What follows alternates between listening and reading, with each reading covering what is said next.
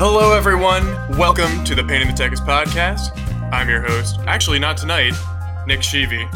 And I'm Jeff, your temporary host for this evening. And tonight we have a special guest, Nate Webb, who's going to be joining us throughout the podcast tonight, giving us all of his wonderful expertise on information security, etc., etc. But I'm going to shut up now and hand the reins over to Jeff. So first I'd like to introduce Nate. I've known him for about 10 years on and off, and I know that he's been an IT sysadmin for about 10 years, even though he's changed positions recently. So Nate, welcome. Hey, good to be on, guys. Good to have you. Yeah, thank you as well. I just wanted to take a few minutes to allow you to introduce yourself and kind of what you were responsible for in the IT space. Yeah. Again, Nate Webb. I've worked in IT about 10 years now, systems administration. I think Jeff mentioned a minute ago, I just recently, a couple of weeks ago even, kind of transitioned to a new role as a full-time PowerShell developer. So still in the tech world for sure, but I no longer have to worry about the updates on the computers, just how to break them with PowerShell. So Perfect. Yeah. So looking forward to a lot of great content tonight. I think we've got some great questions and some good stuff to kind of go through. A lot of stuff that's relevant, especially in 2020 right now, to where we're going in tech. And looking forward to get started. Awesome. Thanks so much. Now, Nick, I know that you've been in the IT space for quite a while, and though you blame me for a lot of things, being that I am the ISP in this case, Never. I do appreciate your input on these things, so that's why our roles are kind of reversed this evening. Now, what have you been doing for the past few years, so that we can get an idea of how you kind of mesh together as an IT questionnaire panel? Sure. So, toward the end of college, I was working in like the IT department for the University of Maryland. And since then, I have worked at a retail company. At that retail company, I was the help desk, where I learned a lot because I had to. And then I started at a managed service provider about 3 years ago, working there on the help desk, kind of growing my skills. And now, these days, I'm not really in a fully technical role, more of in the administrative side, but I do work as a technical account manager. So now, instead of being the person that breaks your stuff, I explain why it's broken afterwards. Perfect. We're the ones that we get to throw you under the bus then when we break it. Exactly. This is going to work out perfect. All right. So I'm just going to start with, and this is something. This is kind of a list that Nick made, as he has a lot more visibility to this on the daily, or did anyway. More recently, as did you, Nate.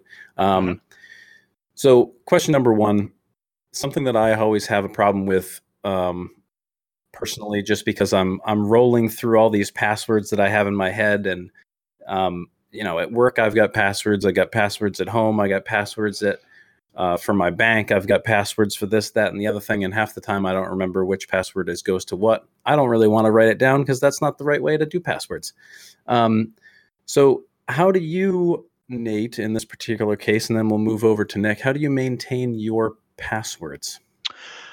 That is a great question. I'm not sure there's exactly one answer to fit every single person in the world. We are very different in how we interact with the internet, Sure. and heck, even not the internet, in terms of how many passwords do I have, how many sites do I have to keep up with. It is a real problem for sure. Personally, I use LastPass. It's one of several. I'm sure a lot of listeners have heard of password managers. 1Pass, KeePass. There's self-hosted versions like Bitwarden. They all kind of do the same thing. That's essentially a think of it as a secure vault for all of your passwords, and you only remember the key to the vault. So if you can remember Gotcha. one password, you can get into your vault and then retrieve the password that it has for everything else. Of course, I mean, it's a fair question. I would say, well, that just means that if that thing gets hacked, then all of my other passwords get hacked. Right. And so I could definitely see that as a valid question if you're kind of new to the world of password managers. And, rest assured they have thought of that as well. And so the way that LastPass works, and I'll speak to that because I am a consumer of it and I have been for many years. Yep. They encrypt and decrypt locally on your machine. There's no way to say, well, what if LastPass gets breached? They've lost all of my data, and all of my websites are now compromised. Well, LastPass doesn't actually store all of your usernames and passwords and whatever else you have put in there on their servers. It is literally your data lives and dies on your PC, and they do sync between devices. They have an Android and iPhone app, iOS app. They have all of the major browsers, as far as I know. Okay. They have an extension that goes, and yes, they are able to sync between those devices. I won't pretend to know all of the details of the cryptography Right. that goes into that, but there is no data that is stored on their servers, and so there's nothing to breach. Well, sorry to interject there, Nate. No, go ahead. So my understanding, because we use LastPass at my office, Yes. and so we have a Teams account, and so we have everybody in my office is able to access that account, and again in the same fashion, I'm not going to pretend to understand how the cryptography works on all this, Right. but my understanding is that it is in fact stored on their server, the database itself, but they don't have, in the same way that we have this argument every couple of years, it seems, about Apple, they don't have your crypto encryption key, right? So right. if their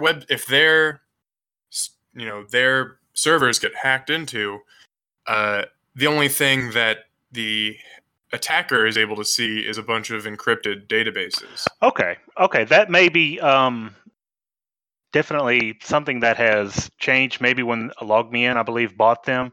I didn't actually know that, so that is good to know. But yeah, depending on the type of encryption that they're using, I think if it's bcrypt or 4096 RSA or something like that, right, at this point, it would take, and I think it's in the hundreds of thousands of years to crack that, and just completely above what anything currently that we know of is capable of decrypting. So yeah, you would be right in that case.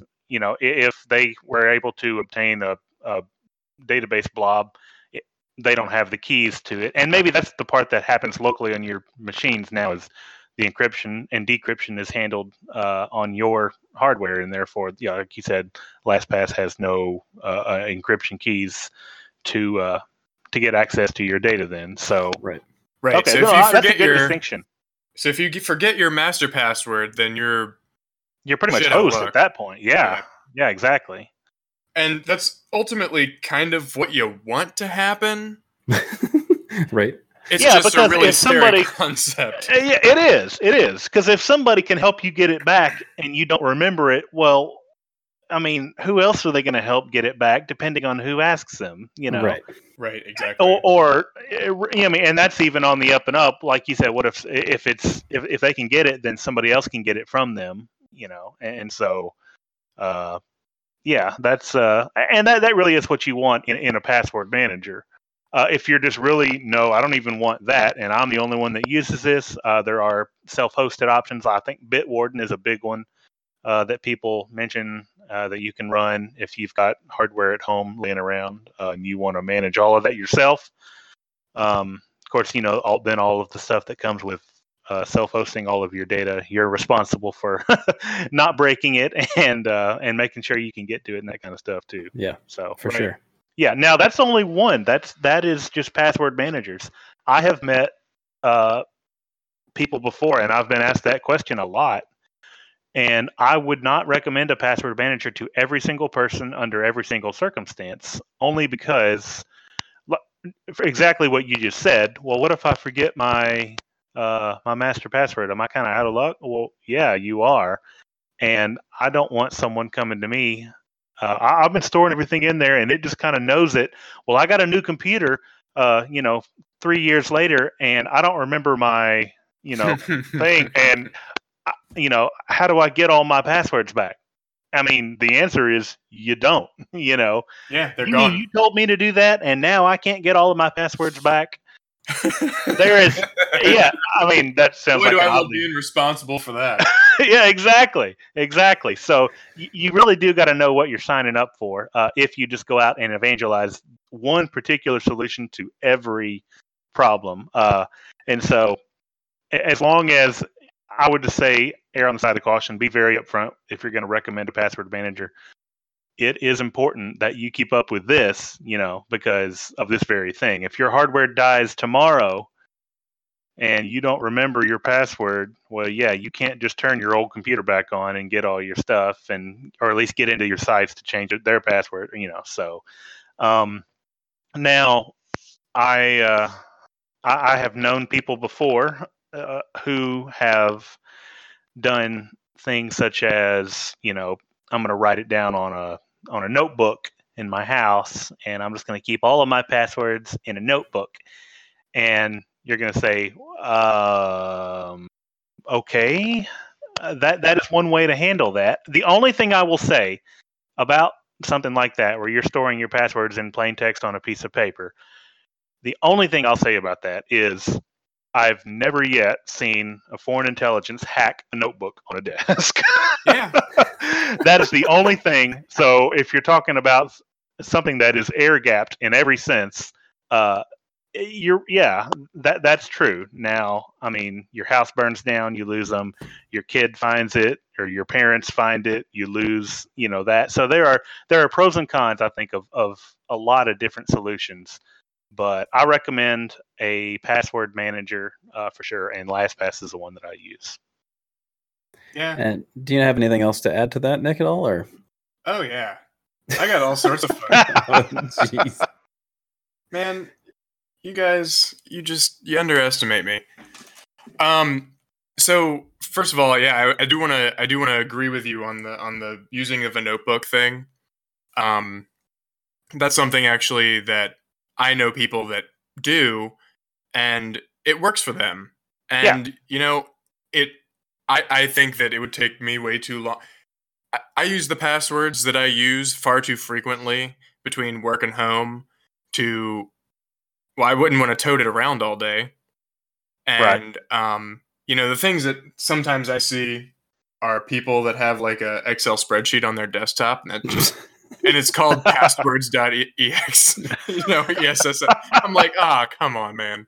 I can see that being like a good honeypot. If you you name it like you said, passwords.exe, and all it does is start a keystroke logger and then email it to yourself or something. Yeah. But personally, I actually use KeePass, and Okay. I sync my database across from my Nextcloud servers. We'll get there eventually. Okay, so more of a self-hosted solution there, and Yeah. KeePass is another big one for sure. Yeah, and it's totally self-hosted. I'm looking at the statistics right now just because it's fun. I have 445 passwords in my database. 445. Wow. Now you've got me curious here. I've got to see if I can beat you. I'm telling you, man, you just don't realize how many accounts you have until you have something that's keeping track of it for you. Well, because then signing up for something else becomes, yeah, sure, here, right click, generate, here, add, and forget, Exactly. And you do that over 5-10 years, and you end up with 440-something passwords. And exactly. Half of them you don't remember later on. Oh, I don't know any of them. Yeah. I made so a couple of things. I want to jump back to the notebook thing. Even though it may not be the best solution in the entire world for everybody, certainly not for me, it's so much better than using the same password for everything. Oh, sure. I think we can all agree that is the way not to do it under any circumstance. Right. So, we don't do that. But yeah, so I have my KeePass set up, and I sync it across all my accounts. I have across all of the devices that I use. So, I have a client on my phone, have a client on my work computer, have a client on my computer at home, and I protect it with a key file in addition to the password. And then I also have two-factor auth set up on the Nextcloud server. So mega paranoia. And one thing that I am kind of evangelizing as of late, and that was the thing that I was kind of alluding to as we were talking during the pre-show, is that the client that I use now is KeePass XC. So KeePass is open source. There are many different clients people can make clients for it. People can make clients for it. All of them will open the KDBX database. Okay. As long as you have the credentials to get into it. Right. And this one has a good browser integration, which is really nice. But the other thing that it has that is a kind of a recent feature that they added is TOTP support. Okay. So in addition to having Authy on my cell phone, so before I guess I go too far, TOTP is kind of the standard algorithm, I guess. Is that the right? How would you describe, or the protocol, maybe? Protocol. It's kind of it's a time-based one-time password. Right. I guess probably algorithm would be more the accurate term for that. But yeah. So people use Google Authenticator, Microsoft Authenticator, Authy. There are some other ones out there, but essentially all it boils down to is you have an app that you typically you scan a QR code that has the secret inside of it and tells your phone what that is, and by algorithmically it will generate a 6-character password on every 30 seconds, that when you're logging into an account you put that password in, and it'll be a second factor. So it's two-factor authentication, allowing you to have that second factor to get into your account.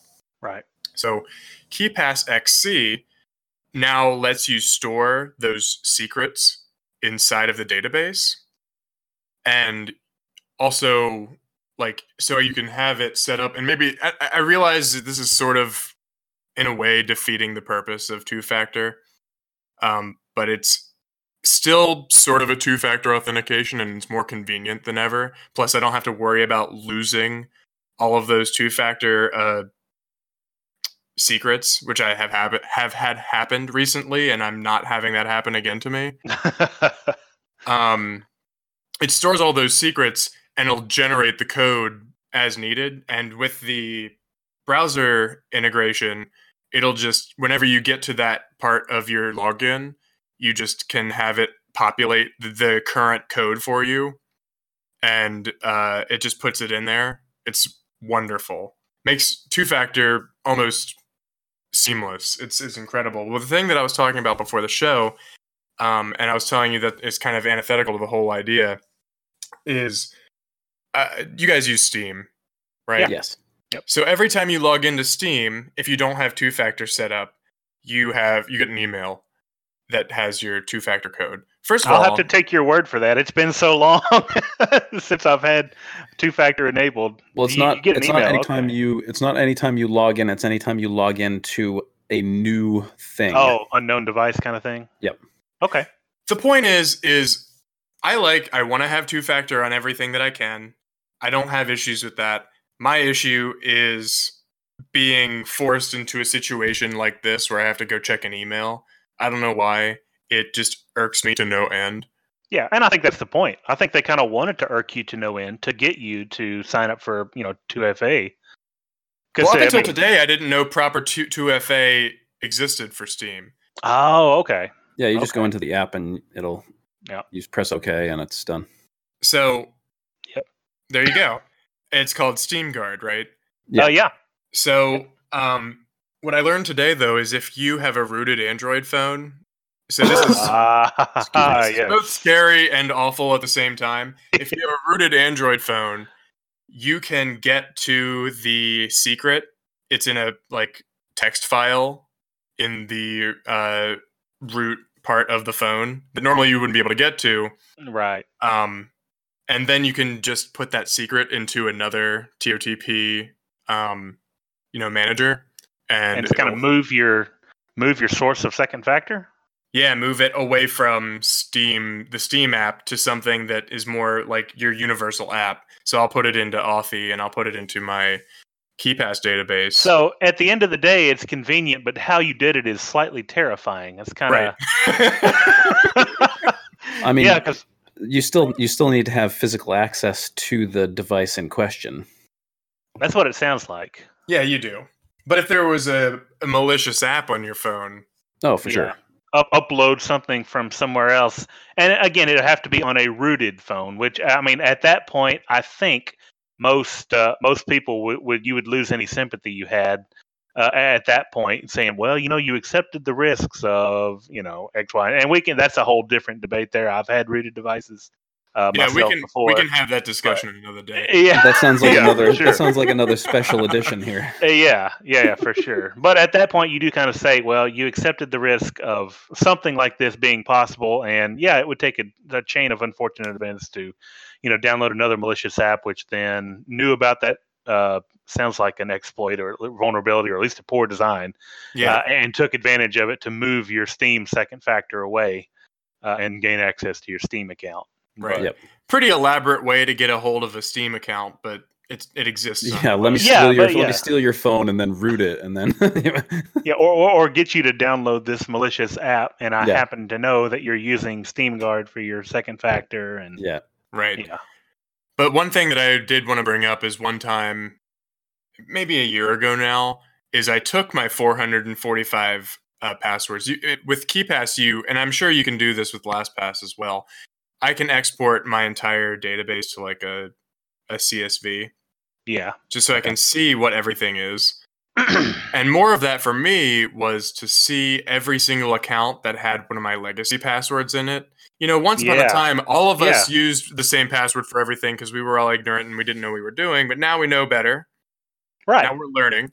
So I went and exported that database, and I went and found every single account that was using one of those legacy passwords, and I changed it to something different. So I actually don't have that password being used for anything that is on the public internet, which I think is fantastic. Yeah, absolutely. You can do that in LastPass as well.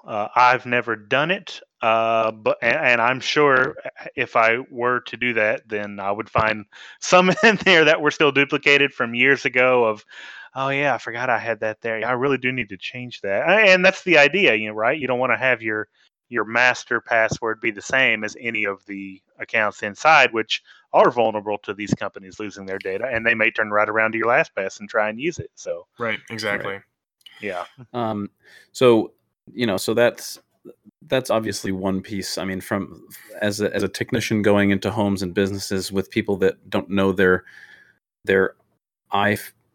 iCloud password ever, it makes it very difficult to do my job sometimes. So those are the things that sure that I certainly look at, of course. Right.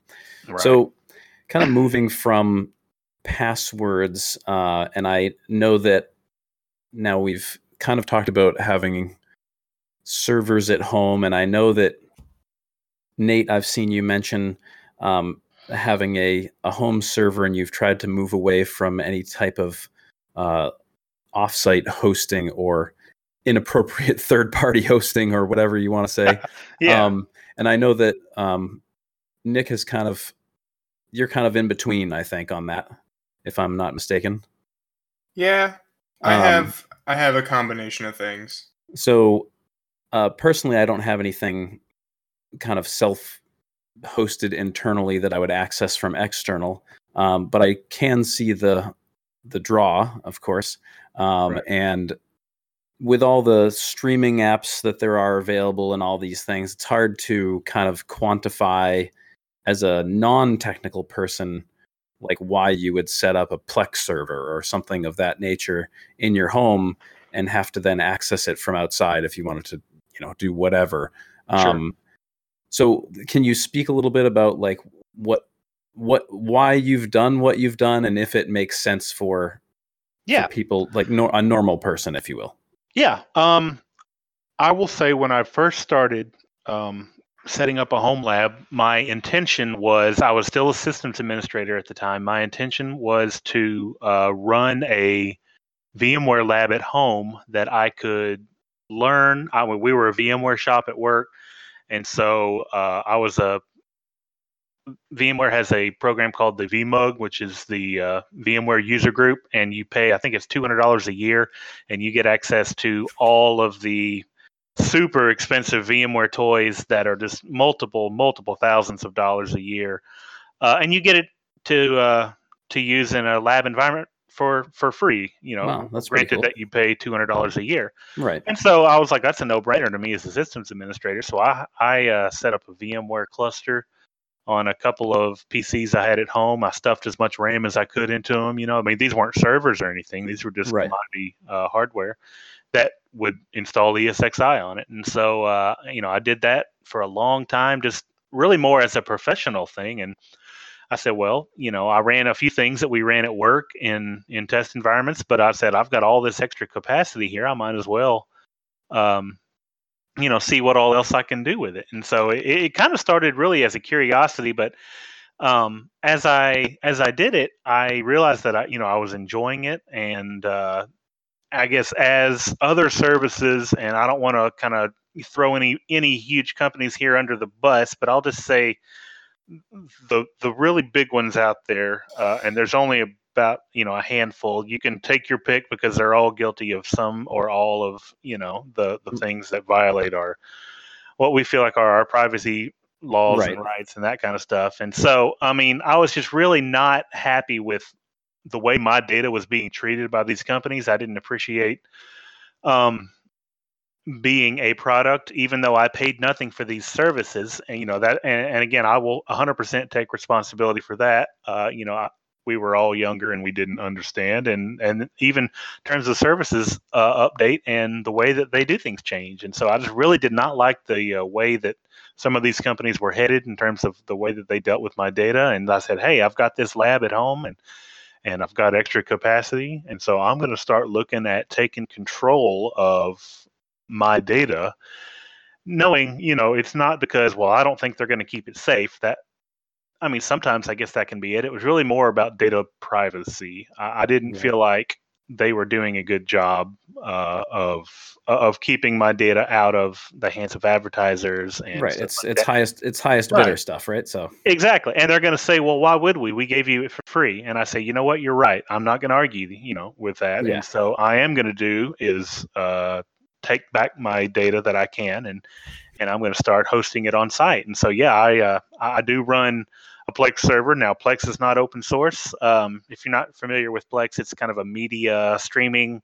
Think of it like a personally curated Netflix. You can take the video files and stuff them on a share or a NAS, or you can just put them on your computer's hard drive. It doesn't care. And Right. you can then access that. They have Roku apps. They have Android and iPhone apps. They have just a web interface. And it's essentially a way to kind of curate your home digital media. And so now it's not open source. I mean, so if you really, really just want to be a purist, you could say, well, I'm going to go look at some of the other open source.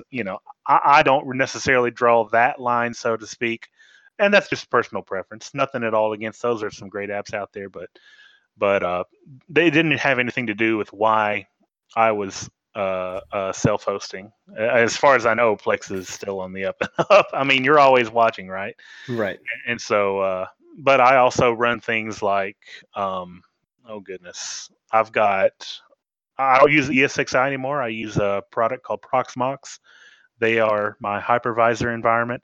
And so I've got machines that handle auto updating. I run something called Jenkins, which handles keeping all of my machines and virtual machines up to date. I know here in a little while we're going to look at maybe talking about what kind of gear I have at home in terms of networking. And so I'll preface that a little bit. I've got a UniFi controller because I run Ubiquiti gear here at the house. I run a chat server for my family. We use Rocket Chat. And so that way we're not, because I mean, who among us has not had chat fatigue in terms of how many clients do I have to have on my phone to talk to? You know, this person uses iMessage and they use Google Hangouts and they use text and they use, you know, I don't know. Oh yeah, I've got 1,000 of three myself anyway, so I can. Right. Yes, exactly. So I just decided, all right.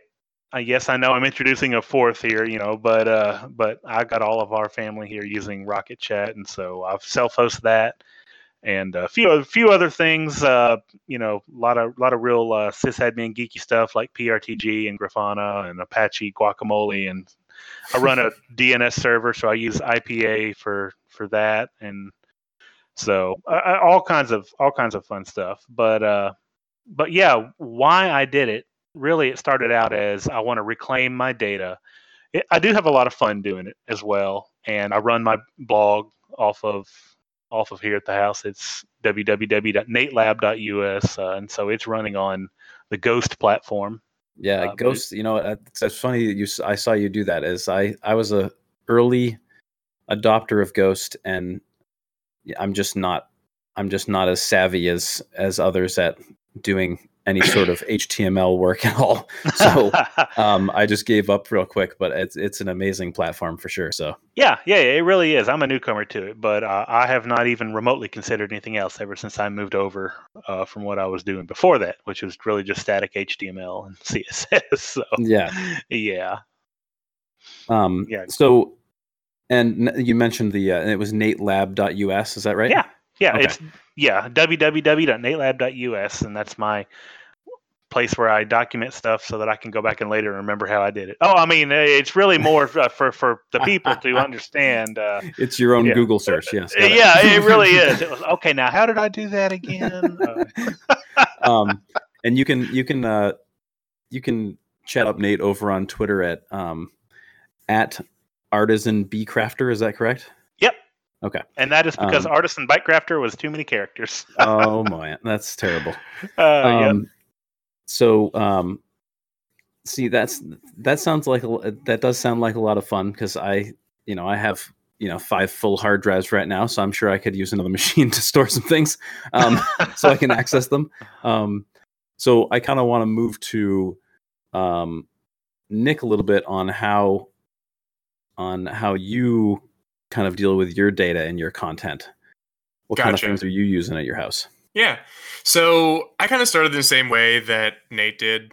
I think that a lot of people in the, professional IT world just end up setting up a home lab to try and have something that they can experiment on that isn't going to be a prod environment, that if it explodes, that you're going to be ruining somebody's day, right? Especially your own. So that was what I did. I set up. Well, actually, actually, that's not even true. I'd have to go back. I actually started with I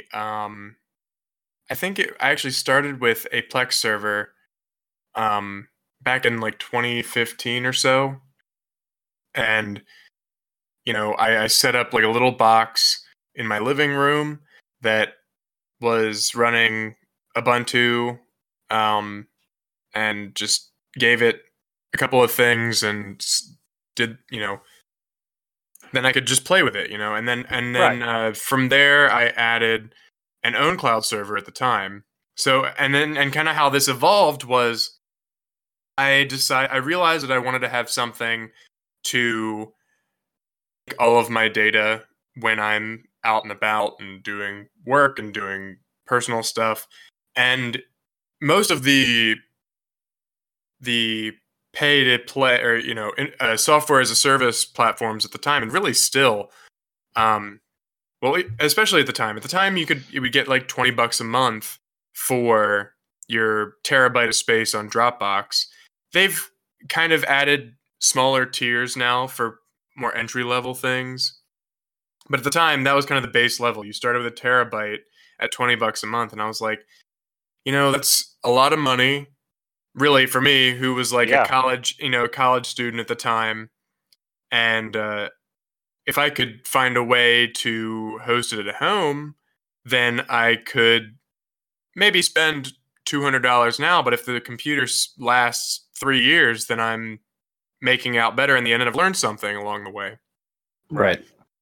And so I did that, and then later along, Nextcloud came into being.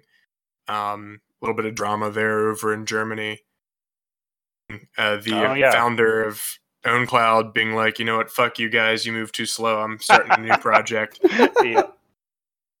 I remember that, yeah. And so when that happened, I decided to move over to Nextcloud. I actually, in place, upgraded my own cloud server to a Nextcloud server. And it still exists to this day, albeit as a VM on my ESXi environment. So over time, the hardware has evolved. These days, I have a tower server that has its own 15K drives that I keep all the OSs on, and then a Synology NAS that I put all the data on. And so I have the Plex server, which is a separate thing now. It used to live on the same OS as Nextcloud or OwnCloud, but that's now its own thing. I have the Nextcloud VM. I have a Unify controller VM, actually, as it turns out. I have and then I have a DC. I have a domain controller that I spun up just so I could learn more about how to manage a Windows environment. And I set up, and I talked about this in the episode that'll be dropping in 15 minutes, as a matter of fact. And now I've ruined the entire illusion. The space-time continuum is broken. I talk about it in that episode, but I have folder redirections set up on my desktop at home because I just wanted to learn more about how that works. Oh, yes. This was about games. Yeah, it was about games. Games don't like folder redirect. Well, more importantly, they don't like it when your profile is fucked up. Yeah, I could see that. So this is the part in the episode when I realize I don't know what you're talking about mostly. It's okay. But that's why I'm the host, see? There you go. Yeah. So now it's funny because the only hosting I've ever done with in my home is Gasp here for a second. Windows Media Host or whatever it was called, that you could run stuff through the Xbox 360 and you could watch your movies from your computer on your Xbox 360. Yeah. So that was my only hosting I've ever done, which doesn't even really count. But so it's interesting to hear the home setup, because that's, I have my own home setup. I have an oddly shaped house. It's kind of like an L. So no matter what I do with Wi-Fi, it didn't really work so good if I only had one device. So I had to get a couple of different routers that, can speak to each other, create a mesh network, blah, blah, blah. Extenders just don't work for me, as they don't work for many other people. Yeah. Mesh is what it's all about at this point. So for the general home user, I'd agree with that. For sure. Yeah. So now I know that Nick knows this. I don't know that, well, Nate, you probably do remember, but I think it's been a while since we talked about it.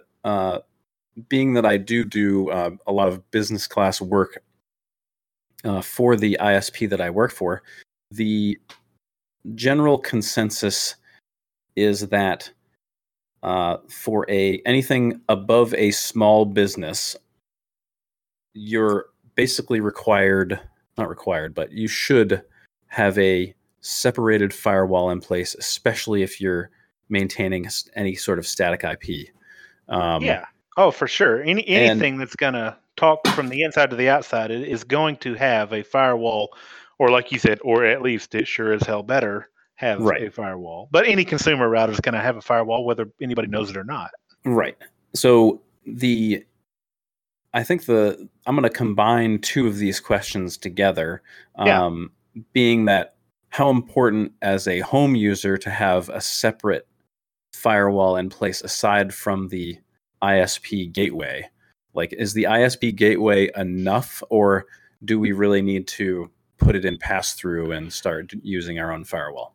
Well, the ISP gateway that most people get is kind of this all-encompassing black box, and they really don't know what all's inside of it, except that the guy that came in and installed it said, "You plug your cable in here, and everything will work." And so, to most people that say, "I don't know what it is, I don't know anything at all about it, but I know I gotta plug, the router that I have, or the access point I have, into this in order to get Wi-Fi." And sometimes you don't even need that anymore. I think a lot of the newer ones are pretty much just they run everything into your house, and they say, "What do you want your Wi-Fi to be named?" And you tell them, and then they leave, and then that's all you ever know about it. Right. And so that's kind of where we are right now, with, at least as far as I understand, with the what the ISP provides. You're right on point on that. Most of them are all gateways now, and it's plug and play. What do you want your password to be? Blah blah blah. Yep. Right. Absolutely. I mean, I think it's a matter of everybody's different, and we all have different needs in terms of what we want to get out of the internet. Some people don't really care, or no. They just say, "I just want to get on Facebook," or "I just want to check my email," or And I mean, that's fair. I'm not going to say that is not the right way to use the internet for anybody. And I don't want to fiddle with this. I don't know anybody that is technically savvy, or I don't want to. I'd feel bad if I had somebody help me. I just want it to work. Right. I would never give anybody a hard time about only using an ISP provided equipment. That said, I personally don't have any ISP equipment in my house. I'm fortunate enough here to have fiber, and so I just have an RJ45 Ethernet jack provided for my ISP, and I hook it straight into my Ubiquiti gateway. Gotcha. And run all of my stuff that way. Now that I know most people don't have that, and so yeah, I've also done I'm going to buy my own router and I'm going to plug it into my ISP's device, but now I've got to put it into bridge mode. And, I mean, you can see where the technical debt starts to add up. Yep. If you want to start doing that. I'll always recommend that's the best way to do it, but I won't necessarily recommend that to everyone who asks. I think it really depends on the needs of the person that's asking, the situation, the amount of technical, skill that they either have or want to maintain. For sure. In their setup. So going to Nick for a second, in that same vein, I think that, I think we've talked a lot about ISP stuff before.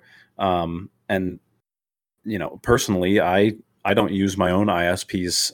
I mean, I use the modem just because it has phone attached to it, but otherwise I run, internet right through my own firewall, my own router itself. So, and is that something, as I'm sure Nate would probably recommend as well, if it's somebody that seems like they're interested in learning more, then obviously that's probably a good place to start, is kind of get your own stuff and work on it that way. Yeah. I think that for most people, that the ISP router is probably okay. I think where I draw the line is exactly kind of where we were talking earlier, is if you are going to be doing stuff on your internal network that you want to access from outside of your network, that's probably the time that you need to get the ISP router out of the equation, because right. By default, the ISP router is going to block most malicious traffic. but it's not going to give you a whole lot of options in terms of passing things through. And if it does, it's probably not doing an incredible job of it. Mm-hmm. Right. So that's Probably kind of have where. additional ports blocked in there as well that you would never know because they're not commonly used until you want to start doing some of that fancy stuff. Well, you know Yeah. what's interesting? I have a soapbox that I want to stand on for just a second. All right, do I need to play some intro music or something? Just a second, I promise. Okay. I have RCN at home, and Okay. they from their level, from before it hits my modem, which belongs to me, they block port 80. So Okay. I You can't run a web server off of it? You can't run an unencrypted web server off of it. Unencrypted. Yes. Yeah, there are ways around that, but you're adding complexity to your setup. Yeah. So I mean, my web server I have running on 443.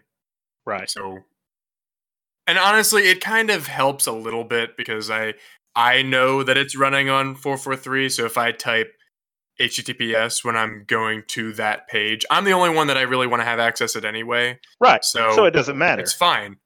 Right.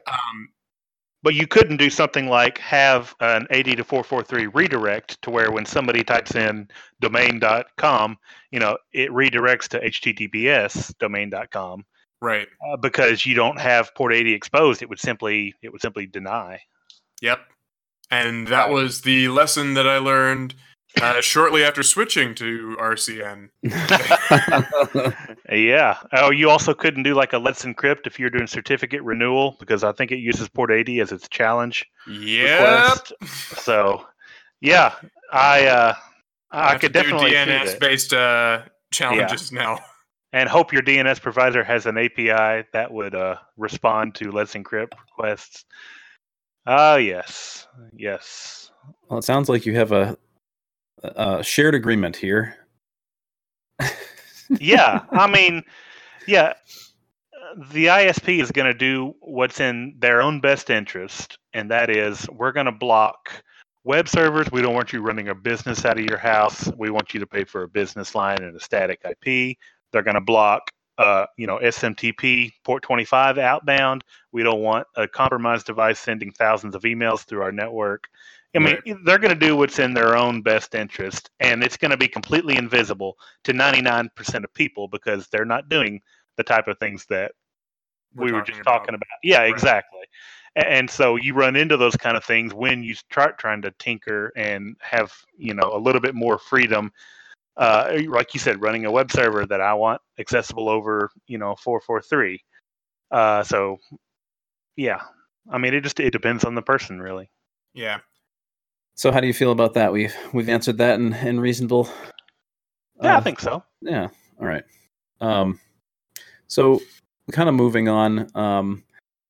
We're gonna go into something that I've definitely talked about at work a lot. I don't know a lot about them, so I'm hopefully going to lead them to you two to talk about. But I go into a lot of businesses now where they have VLAN set up and right. for specific purposes. In some cases, I work with a gentleman who sets up VLANs for like port specific on his switch. So if he plugs in a phone, it knows to go to this place, and if he plugs in a computer, he knows it goes. Sure. It goes to that place. And is that something that you could use at home, or is that mainly for business wise? Oh, absolutely. You could use that at home. I'm going to let Nick speak first on this one. Well, actually, I want to pause and let you explain what a VLAN is before we. That's true. That's a good point. Oh, you want me to? Oh boy. No, not you, Jeff. I was actually passing that off to Nate. Sorry. Okay. Okay, gotcha. Yes. VLAN stands for virtual LAN. If you're familiar with a LAN network, a local address network, it's a virtual. Think of it as an entire network that's encapsulated virtually.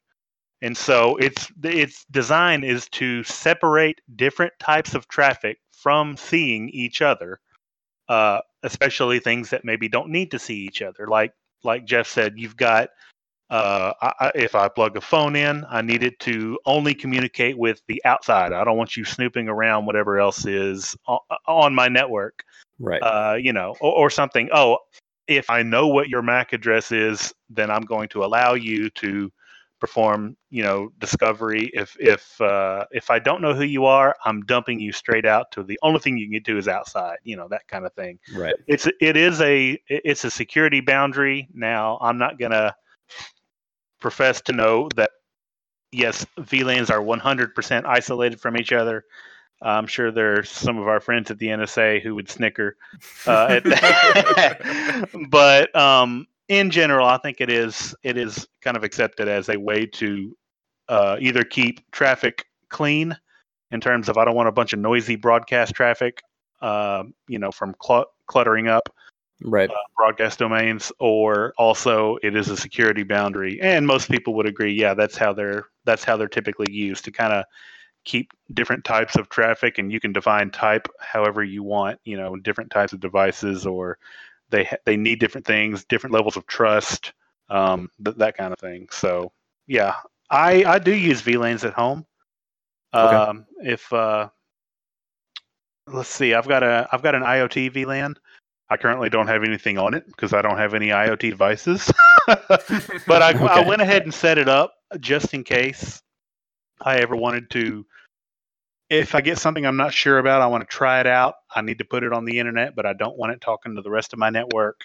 I have firewall rules that do exactly that. They say, look, you're not allowed to get to anything. You can't communicate with anything on the network. The only thing you can do is go all the way out and back in. But that's my IoT VLAN. I've got a guest network VLAN. Of course, every consumer router nowadays is going to give you the option of a guest network. Right. They don't get into the concept of VLANs because honestly, that's kind of really that's not a consumer term that would make sense to anybody, and so they just call it a whole different VLAN. But I've got a management VLAN. Only my access points and my switches go on it. It's really just for management devices only. I don't have any client devices. And then I've got a lab VLAN, which is, I have multiple lab VLANs, but I've got an AD environment here with domain controllers, and I've got Linux Realm that runs some of my lab stuff. And so, yeah, I've got a whole bunch of different VLANs here, and they all have firewall rules around them. I do have some holes laterally between VLANs on things that need to communicate, but that's all on an exception basis, not really as a rule. As a rule, everything is kind of firewalled off straight out the internet, and or conversely, no internet and only locally. And so yeah, I mean, I do think there is a point to having VLANs at home. It can be a great learning thing too, because any enterprise network you go to in America or anywhere really is going to, I hope, have VLANs set up because you don't really want a flat network in an enterprise environment. And so it's a great learning experience too. You get to learn about how traffic is tagged, versus untagged, and how it's routed, what jumbo frames are, and what that means, and what an MTU is, and all. It's a great learning thing as well. So, yeah, I would definitely say use VLANs at home if you're interested in that. Yeah, when I was doing some light tech work for one of the local guys here, I was setting up servers and doing just. I'm more of a hardware guy. I've put together a couple, probably, I don't even know at this point, in 25 years, probably 100 computers. So, wow. I've done my share of hardware work. I'm a troubleshooter by trade, kind of. So, we had a VLAN there set up for anybody that came in with their PC that was causing trouble. You just plug it in there. You need to get online, do work, but you don't want it to affect all your work stuff. So that was obviously the way to do it at that time. I just didn't understand what it was, and now I have a little bit better understanding of what it is. But yeah, so that's interesting. I had not thought of guest network as a VLAN, but it makes sense because they don't really talk to the standard LAN at that point. You're just a guest on the network, so that makes sense. Right. And what about you, Nick? Do you have any VLAN stuff in your house? Yeah, so this is a relatively recent development, I guess. Just because I'm learning over time. But I have an Internet of Things VLAN that I think I put my Nest on there. There might be a couple other things, but not a lot. And then I have my guest network, which is that's the one that I give everyone when they come over to the house. Right. And then I have my internal network. So I guess I should probably set up a management VLAN, but I haven't gotten to that point yet. But yeah, so and the internal network is where most of my production stuff is, and then my guest and IoT stuff is like you said before, it just goes out to the public internet and can't talk to the stuff inside. Right. Yep. The only reason I added a couple of lab networks to mine is I didn't want any of my wife's devices accidentally talking to DNS. Because if I'm playing around with internal DNS, then I don't want her devices to stop working because they can't respond to queries properly. And so I really needed to be able to provide multiple DNS servers for different networks. And with a VLAN, it's a piece of cake. You can manually specify what DNS servers are available. And so say, hey, everybody else goes out these DNS servers, but here locally, I resolve my internal stuff here with these different. And so gotcha. Right. Yep. And that way you can even limit what they can see too. So yeah. All right. Well, that's. I guess it's something that I certainly need to look at. I mean, obviously, like I said, the guest network is not an interesting concept, but obviously I know about it. So, but I just didn't kind of tie the two together. But to be fair, most consumer grade hardware routers, be it ISP or third party, are not really going to have support for VLANs because that's not really a home feature in most routers. Right. There may be some. I'm not 100% versed on network hardware anymore for the home. I've been a Ubiquiti shop here at home for a long time. Ubiquiti is kind of more between full-on enterprise and full consumer, so kind of a prosumer with some enterprise sprinkling in there, and they do offer full VLAN support. Gotcha. So I guess as we briefly mentioned IoT, the Internet of Things, for those that don't understand what that abbreviation is it something that you've considered having in your home, Nate? I know Nick said that he has the Nest. I have a Wemo Switch. That's about as far as I've gone into IoT. Is that something that you have or thinking about having, don't want to have? I know that becomes a privacy situation, right? So yeah, it can. I think it's really all about what you consider an acceptable risk, and for that, everybody's going to have a different answer to that question. I wouldn't necessarily say anything and everything. Come on in, let's all just have a party on this network, and I don't think that's the right answer for anybody. I'm not also one of those people that say under no circumstances will anything ever touch this network that has not been vetted hardware and software and firmware, because you just never know. I think for me, the right answer is somewhere in the middle. I don't have a Nest currently. I've just never, needed or thought I needed, something like that, because what I have works. If it dies, would I look at something like that? Sure. Yeah. I would say that I'm not really a fan of things like the doorbells that have the videos in them. I do know that there have been some cases where Ring or whatever it is. Yeah, I think that's what it is, where law enforcement can, within I think a 12-mile radius of any crime, get a no warrant copy of any camera within 12 miles of that, even if it's your that's watching your newborn sleep. That has no bearing on. And why would they do that? I'm not going to ask. I just would rather not be a part of that system. That's a personal choice. And so if you have one, if you know somebody that has one, great, good for you. Not a problem. I'm just not going to, I'm just not going to sign up for that personally. Just as a personal choice. That's something I don't agree with. All right. Yeah. I mean, I don't have one either.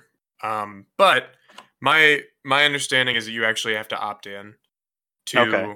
allow law enforcement to access your video. So Well, let's Good. take let's that go a for little what bit- take that with a grain of salt in terms Let's of go a little whether bit you further trust here. Amazon enough to Is- actually be telling the truth. But Exactly. Yes. is you got to know that it's at in the TOS at the very end. There's a checkbox that you don't even look at, and then there Oh, it's- sure. Yeah. Oh, and by the way, you opt into this. Have a nice day. Yeah. Yeah. Yeah. I don't know, but I probably won't be finding out anytime soon. And it's to be honest, even if that weren't, I don't really have a need to see who else. There's like 4 people a year that come to my door. Most of them work for UPS, and so I work from home anyway. So Look, but we can't get a video of them fixing your pillows on your deck, or whatever. Come on, yeah, man. exactly. So I don't know, but yeah, in terms of IoT in general, yeah, I mean, I've got no problem with some of it. Now, some of the cheaper stuff. I say cheaper in terms of typically quality or thought put into the product, or there's just things that should not exist. Right. Wireless, toothbrush or something. I don't know. I'm not a big fan of. I can't drink my coffee until I update the firmware in my cup. That to me is just too far, and I don't really go for that kind of stuff. But Right. a Then we're smart getting plug. we're Yeah, getting into Terminator stuff here, and yeah. I really don't want to contribute to Skynet, and so yeah, that stuff's not for me. I just think it's stupid. So I'm not I a hear fan. you. But yeah, like thermostats and even some people like the Alexas and the Google Homes and that kind of stuff. And I mean, it's not for me, but I'm not going to say no, you should never have that. And they're spying on you. They may be. I don't know. I mean, I don't work for those companies, but Right. I'm not quite. My tinfoil hat's not really quite that tight. So It's not that it's tight. not for me. I can still take it off if I have to. Exactly. And I know, Nick, you have the infamous starts with an A, ends with an A device. I don't want to say it in case it turns anybody's on while we're talking. Oh, yeah. It is the- sitting next to my desk. I just muted it so I can say its name. Okay. Fair warning for anyone listening with Yes. that device. No, I do have an Echo sitting next to my desk, and I do have another one in my living room. I completely agree. I think that it's all right to have Internet of Things stuff on your network. As you can tell, you and I are both paranoid enough that we have IoT VLANs on our network to Sure. segregate them from the internal network. And I think that for people like us, that is something that we can do because we can. Yeah, because it doesn't require a whole lot of extra work to set up something like that in our circumstance. Now, would Grandma want a VLAN to get her Alexa working? No, absolutely not. Right, But, exactly. Yeah.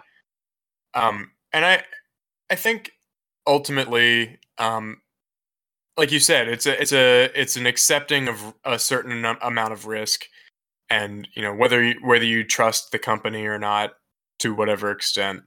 Yeah. But ultimately, yeah, I agree. I'm not going to people have, and obviously I have this stuff in my home, so I don't even, I'm not going to live in a glass house and throw rocks. So Right.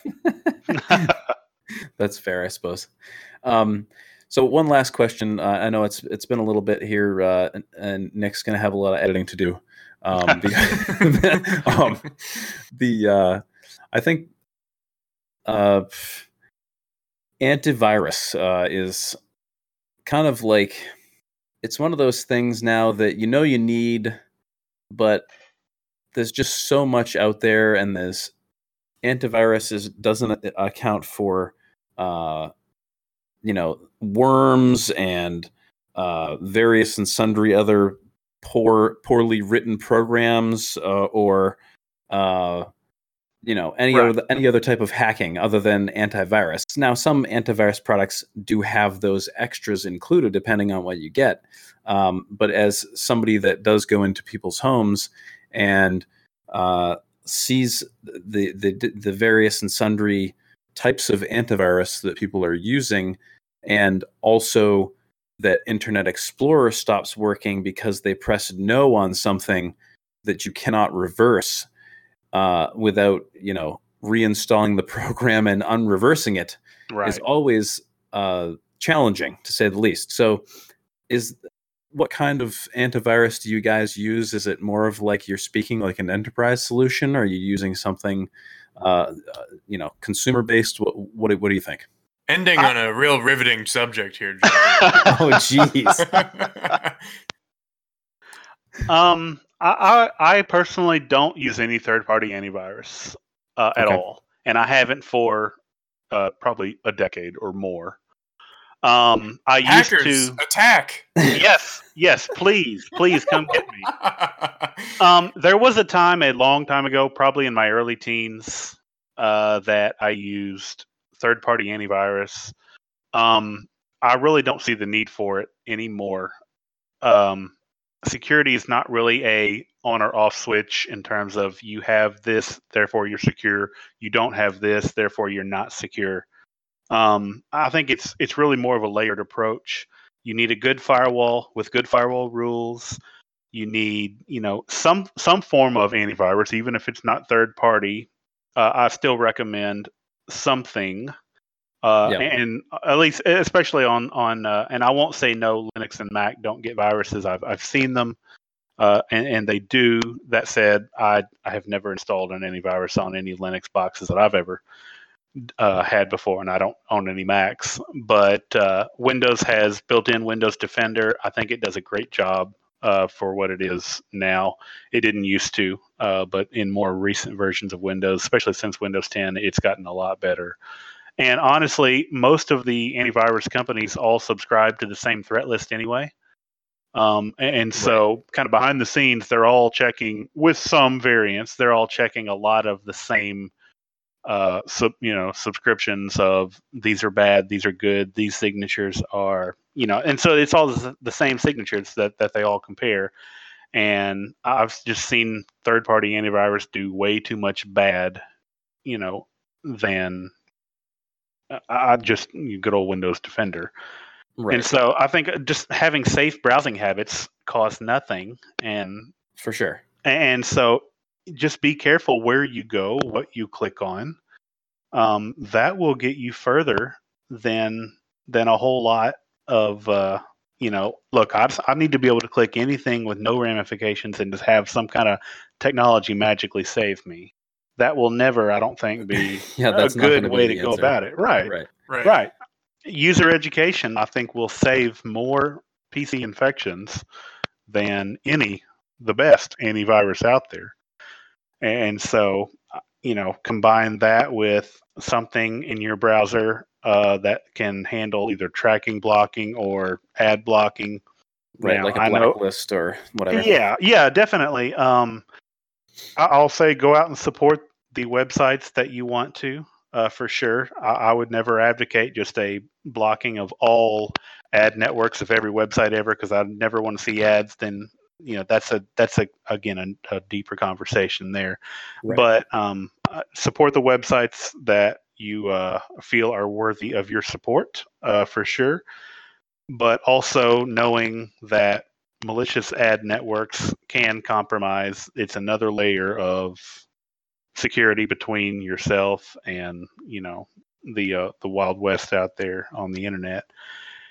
Right. And so, to get, I guess, kind of back to the original question, I don't use any third-party AV on my Windows boxes. I just use the built-in Defender, and it works great. Hold on, shocked face.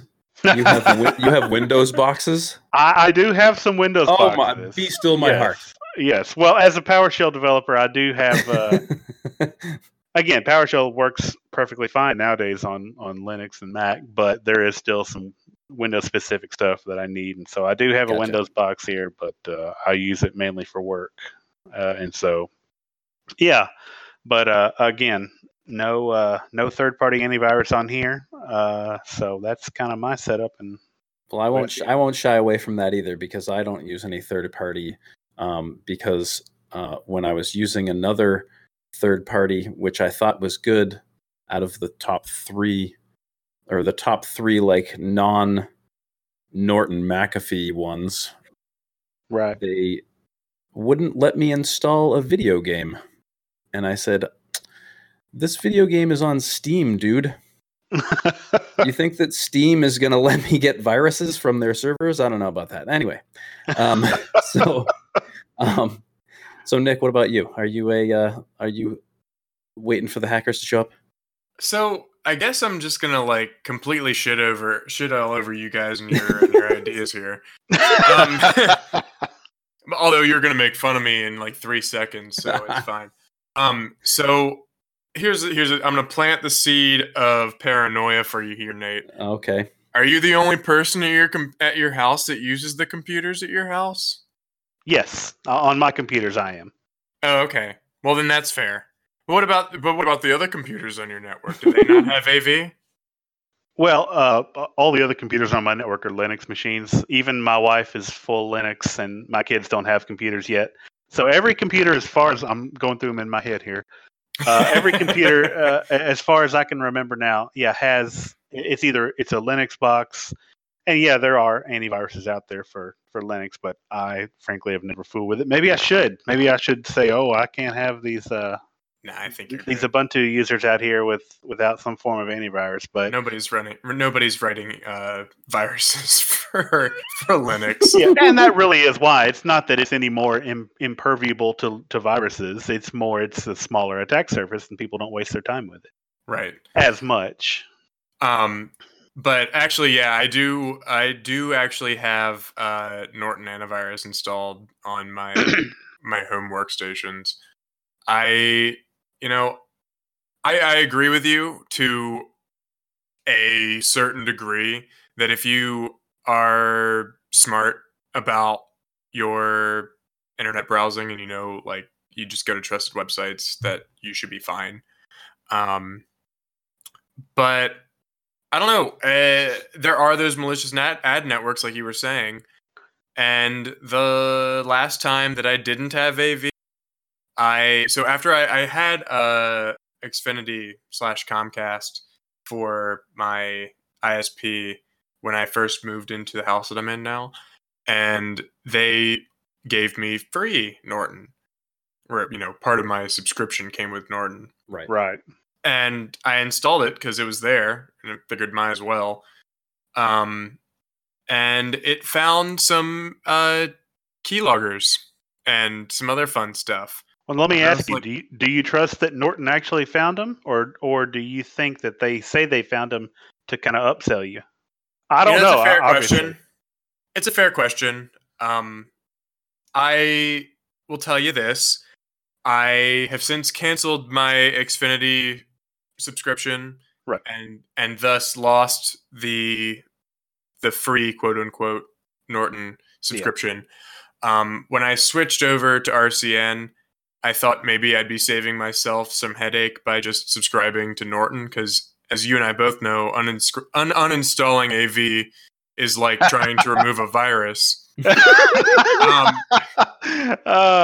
So I was like, well, I'll just subscribe to Norton and have it just keep doing what it was doing. But that didn't end up being the case, because you can't buy the version of Norton that Xfinity gives out. So okay. I ended up having a different product when I subscribed, so I had to uninstall that version of Norton and install my new version of Norton. At some point, I'll probably switch to something else. For folks that are listening and are concerned about this themselves, here's the thing. I think, in terms of consumer advice, I think normal end users should have antivirus on their computers. Okay. But I think they're fine with something like Avast or AVG or Panda Free. Like you were saying, they all pretty much draw from the same lists. Right. So you're probably getting about equal quality from each of them. And they're like I said, those are ones that are free. So you get a pretty good experience in terms of protection without having to pay anything. I decided to go this route because I already had the Norton, and because I was trying to avoid being advertised to whenever I'm on my computer. Fun fact, it didn't go away even though I'm paying them. Let me go find my shock face. It's around here somewhere. My shock face. So, if you go into the settings, you can turn off the advertisements. But I was so pissed off when I found out that I was still being advertised to, even when I was paying them. But it's neither here nor there. Anyway, since switching to the new product, it didn't find any new stuff.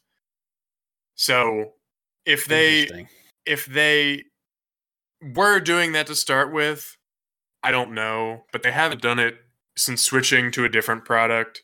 So take that for what it's worth. I guess I'm kind of yeah. No. Yeah, that's a fair stance. I mean, I can see that. I guess really my question would be, why is a company who I gave my money to buy their product now giving me advertisements? They already have my money. Are they trying to double? They want you to upsell you. There's more shit that you can buy. Oh yeah, there always is. There always is, right?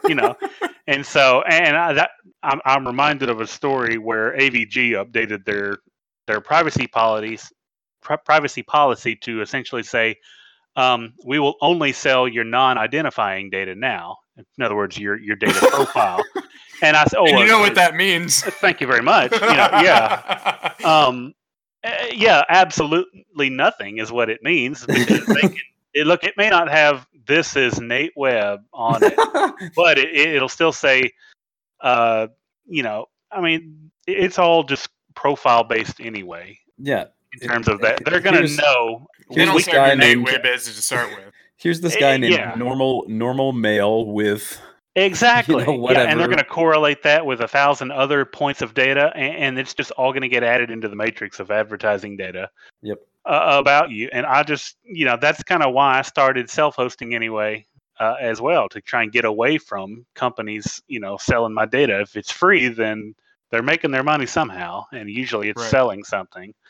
But I mean, I do definitely agree. At some point, you need to have multiple layers of security between your fingers on the keyboard and the websites that you're interacting with.